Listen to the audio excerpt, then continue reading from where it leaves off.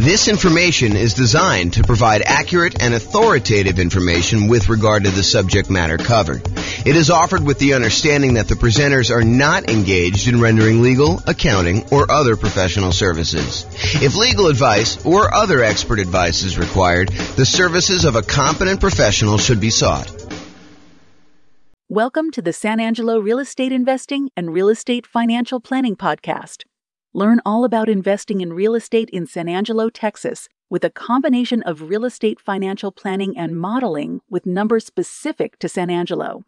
Plus syndicated, more generalized recordings of live and pre-recorded real estate investing classes, not all of them specific to San Angelo. Be sure to stay tuned after the podcast for a message from our sponsors. Well, good morning and welcome, everyone. Hope everyone had a nice Easter weekend, and now we are back. Today we are doing Portfolio Loans 101 for real estate investors, and apparently it got a typo, so I'm going to correct that and continue on. So today we're going to talk about portfolio loans. They're a relatively unusual loan product.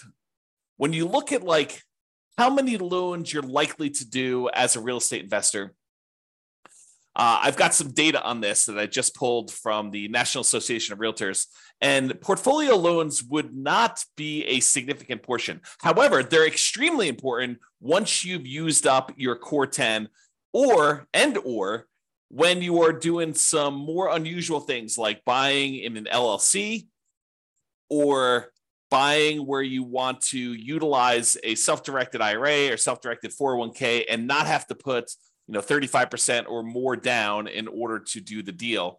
There's a way to structure it where you don't have to do that when you use a portfolio loan with an LLC and a partner. So let's jump into it today. So here's the latest data. Oh, and I'm James Orr, in case I did not mention that before. So there you go. So this is some data that I just pulled from the National Association of Realtors.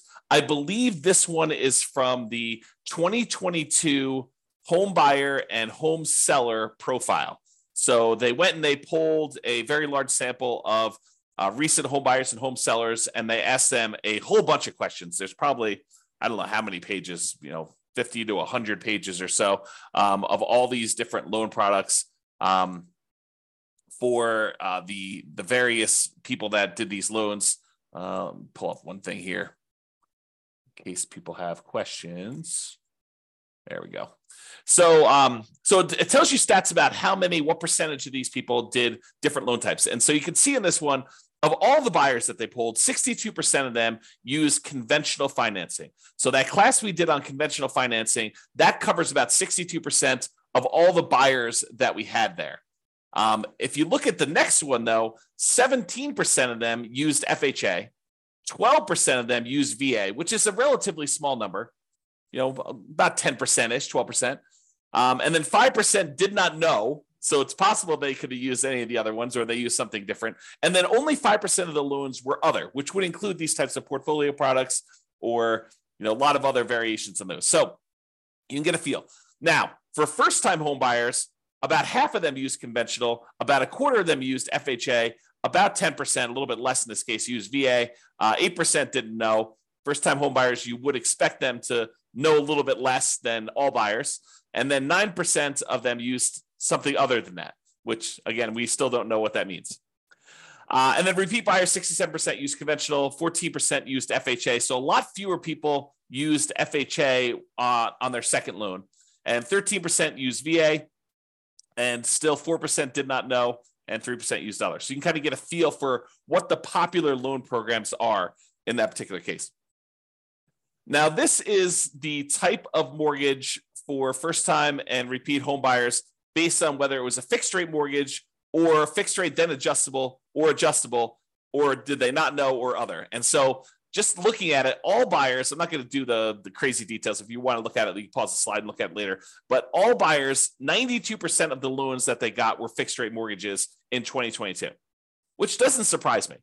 A lot of people, especially early on in the year when interest rates were very, very low, were probably getting those fixed rate financing things because loans were at or near all-time lows at that point. I would expect in 2023 to see a slight uptick in the number of adjustable rate mortgages, because I think, to their detriment, some folks are using some type of adjustable rate mortgage thinking that, oh, I'm only going to be in this property for a year, 2 or 3, and or that rates are going to go back down and I'll be able to refinance out. I'm not so sure that that is the most prudent thing for folks to do. It's possible it could work out for you. I mean, we don't really know the future, but I don't know. I like the idea of locking in my interest rate risk and knowing that it's not going to get worse than a certain thing that I can handle. And of course, if interest rates improve, I can always go do a refinance at that point and deal with it then. Let me do this here. Okay. Hopefully that's a little better. Okay. So that gives you an idea of like what the loans are. So a lot of these portfolio loans are going to be fixed rate financing only if you do 15% terms, 15% amortization periods. A lot of the 30-year terms for portfolio loans are going to be adjustable rate mortgages. Now, they may be like fixed for the first, year or 2 or 5 years or whatever it is, and then they become adjustable.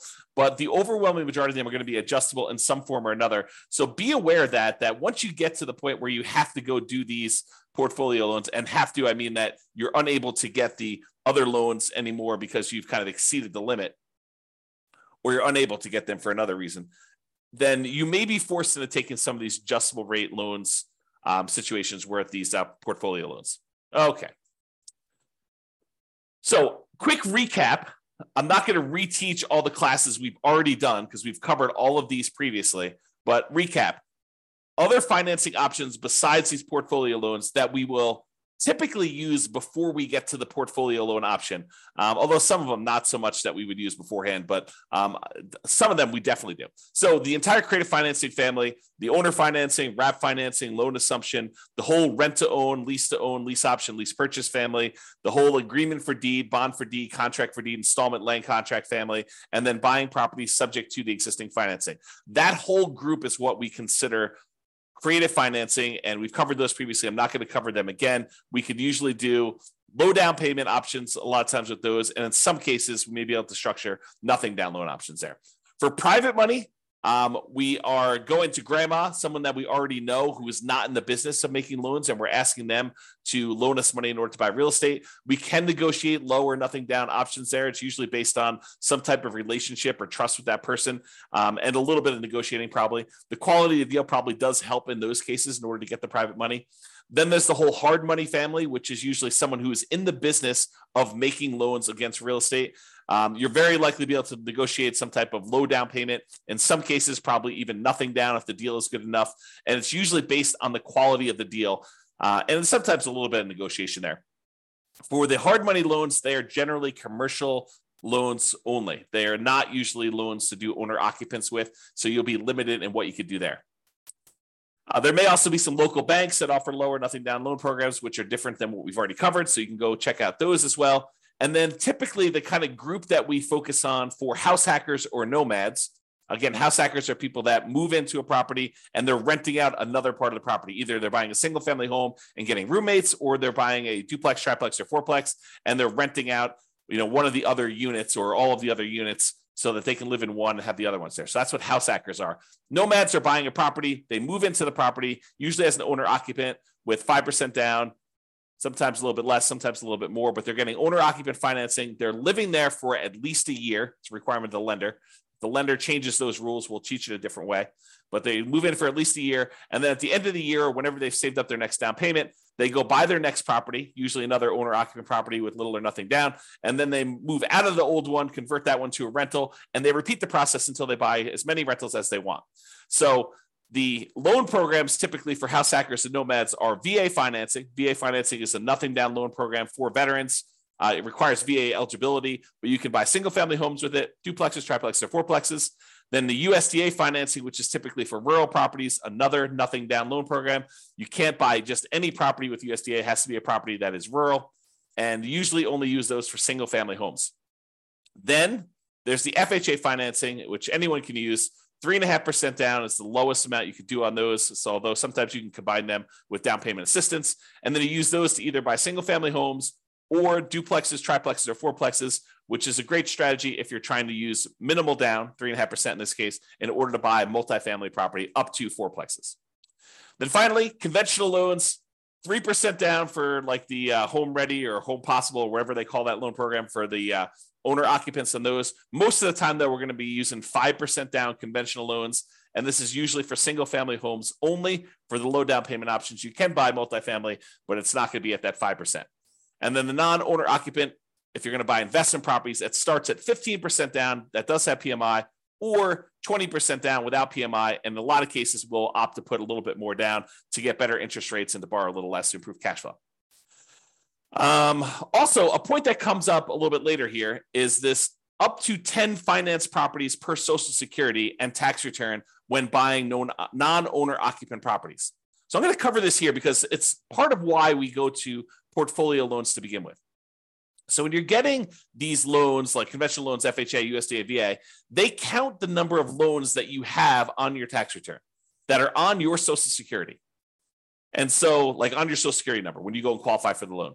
And they say, hey, look, if you have more than 10 loans total, like, I've got a VA property that I first moved into. It's a fourplex. I lived there for a year or two. Then I converted that to a rental. Then I went and I bought another property with an FHA loan. And so I've got, these two loans. I got two fourplexes that I did that way. Then I bought a whole bunch of conventional properties that I lived in over the years, and I've kept all those. And I bought a few as rentals as well. Now I have 10 loans in my name.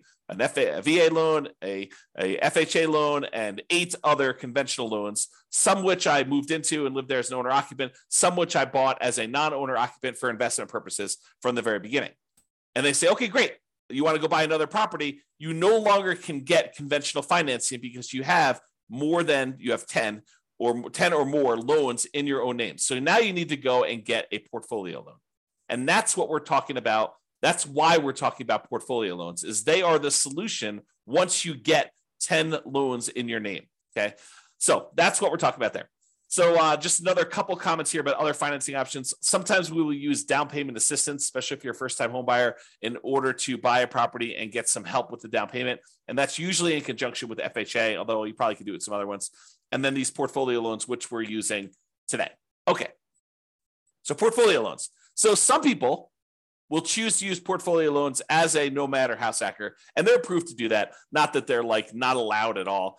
Although, as we will cover in a class I think we're doing on Friday, your kind of loan planning class, you will find out that we probably should not be using a portfolio loan early on if we can avoid it. There's a optimal path or optimal paths, kind of like a best case strategy that we should use when we're talking about doing loans for nomads and house hackers. And we will talk about that Friday when we talk about loan planning.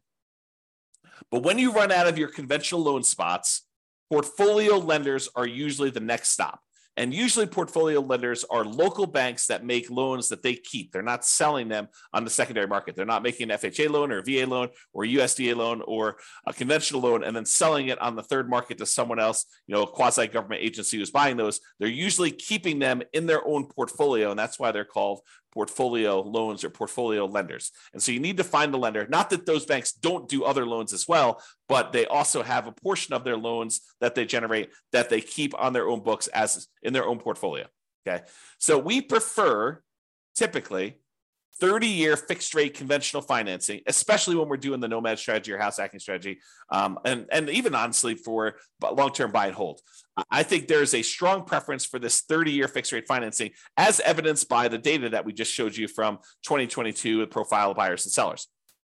However, once you get to this point where you run out of conventional loan spots, you've got 10 or more loans on your Social Security number, then we go to these portfolio lenders. And a lot of these are typically like a 3-year fixed rate financing, then it adjusts every year, which we call a 3-year ARM, or a 5-year fixed period, and then it becomes an adjustable rate mortgage after that, for the next 25 years, or a 7-year ARM where it's fixed for 7 years, and then after that, it adjusts every year or 6 months or whatever the terms are for your particular loan, where it becomes adjustable. And a lot of these loans, they are 30-year amortizations, which means that they're scheduled to last for 30 years and that the loan will be paid off after 30 years, but they are adjustable rate mortgages, meaning that the interest rate on them is an adjust with whatever the prevailing interest rate at the time is. So if interest rates go up, your payment could go up, which could get very ugly.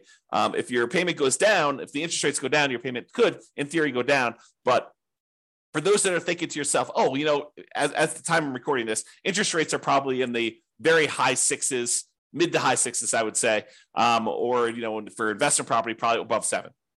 And you're thinking, oh, interest rates are incredibly high right now. Of course they're coming down. And I will tell you, no, that is not true.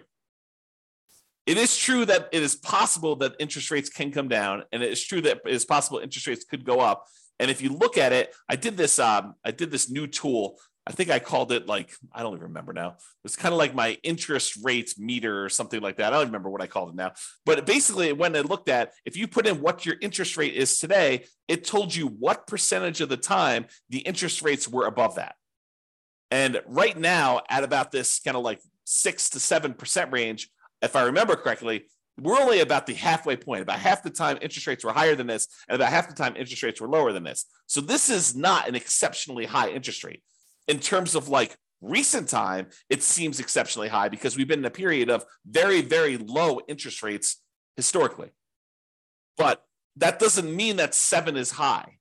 It seems really high compared to 2 or 3, which is what we were getting before, but it can and has got up to 8, 9, 10, 11, 12, 13, 14, 15, 16, 17, 18%.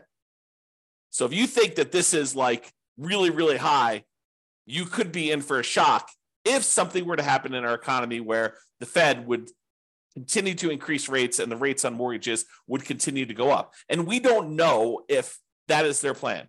There's lots of speculation out there. There's some people that believe that the Fed's going to lower rates, and some people believe that they're going to keep them where they are. And if we end up with some other new crisis or inflation is not under control, who's to say that the Fed will not continue to raise rates? Okay, that's one of the tools they use to control the economy. And so it's possible that could happen there. All right. There is no hard limit on the number of portfolio loans that you can get, but you still need to be able to qualify for these loans. They have the traditional, debt to income or debt service coverage ratio qualifications that they have. They want to see how your overall portfolio looks. A lot of times their underwriting is heavily dependent on your debt service coverage ratio, although every lender is a little bit different, but I've seen that to be the case for most of the time. They can have very fast underwriting. Sometimes you can get approval in less than 24 hours. I will tell you, the more complex your situation is, which tends to be what's going on once you get to the point with portfolio lenders, is you tend to have a relatively complicated situation because otherwise you, in most cases, would go and get conventional 30-year fixed rate financing. So a lot of times when you get to the point where you're using portfolio loans, you have a very complicated situation. But the more complicated it is, typically the longer it will take to get qualified. That's just been kind of my experience through my clients. Bigger purchases tend to go to a loan committee where they have different people look over the loan and approve them. It's not just the lender themselves, the mortgage originator. And the relationship with the bank does matter, especially how much you have on deposit. That can be a factor in whether or not you qualify. So realize you want to have relationships with the banks that you're going to be doing portfolio loans with, especially if you plan on doing more than one. The more you do, the more important I think that relationship with the bank is going to be in your ability to get loans there.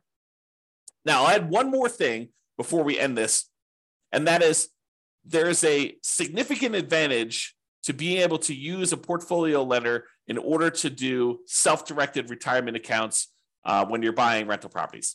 So traditionally, if you want to go use your self-directed retirement account in order to buy rental properties, the banks, the lenders are going to want you to not use conventional financing, not use FHA, not use VA, not use, I think I covered conventional, USDA, VA, FHA. So they're not going to want you to use those. They're going to want you to use some type of portfolio loan. And if you go to the lender and you tell them, hey, look, I've got this self-directed IRA or self-directed 401k that's got a bunch of money in it. I want to be able to get a loan with my self-directed 401k or IRA and be able to buy this rental property. They will tell you that it probably needs to be a non-recourse loan because they can't go after the IRA or the 401k in order to be made whole. So they will tell you, in order to make these loans, we will need to have a very large down payment. In most cases, they're going to take 35% down.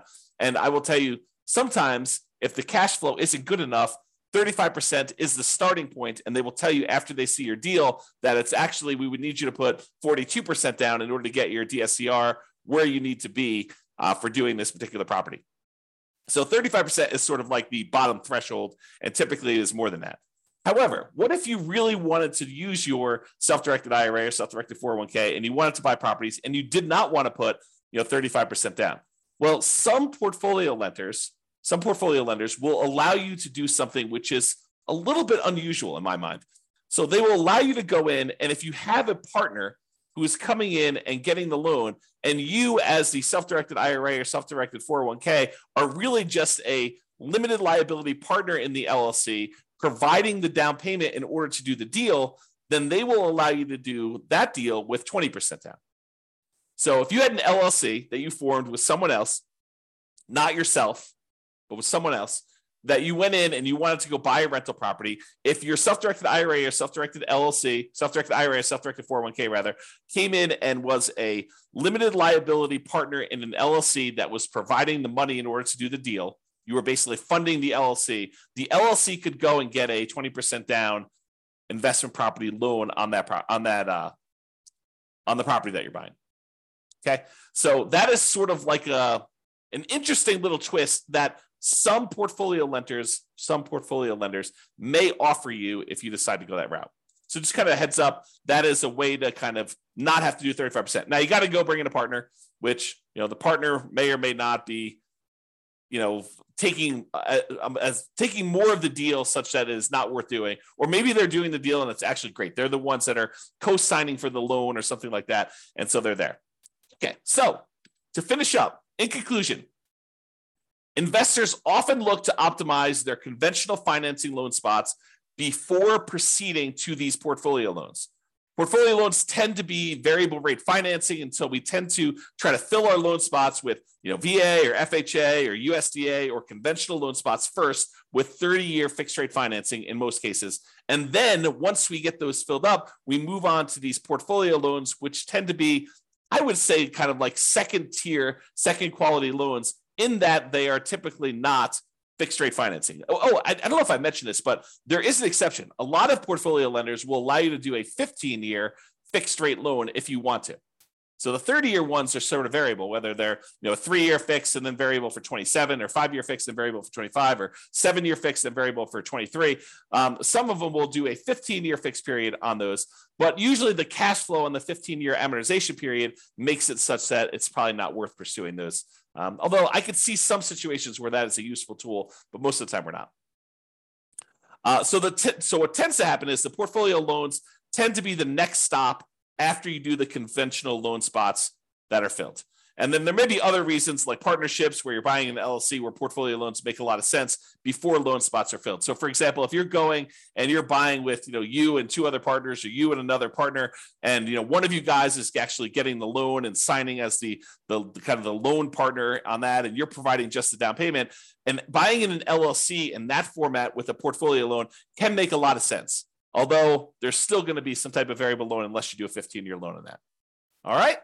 So that's all I got on the portfolio loans. Awesome, everybody. Well, hope you have a great day. Thank you so much. We will talk to you for the next class. Bye-bye for now. With home prices up, mortgage interest rates up, and rents up, but not quite enough to counteract the higher prices and interest rates, cash flow on rental properties in San Angelo is harder than ever. Book a call with the Real Estate Financial Planner to apply our proprietary 88 strategies to improve cash flow on your rentals. See the show notes for a link to schedule your call and improve your cash flow today. If you're a real estate agent, lender, or professional in San Angelo that wants to help our real estate investor listeners, consider reaching out to learn about collaboration opportunities with this podcast We'd love to add more value to our listeners by having you assist our investors buy, sell, and finance their real estate investments. See the show notes to schedule a call to discuss collaboration opportunities.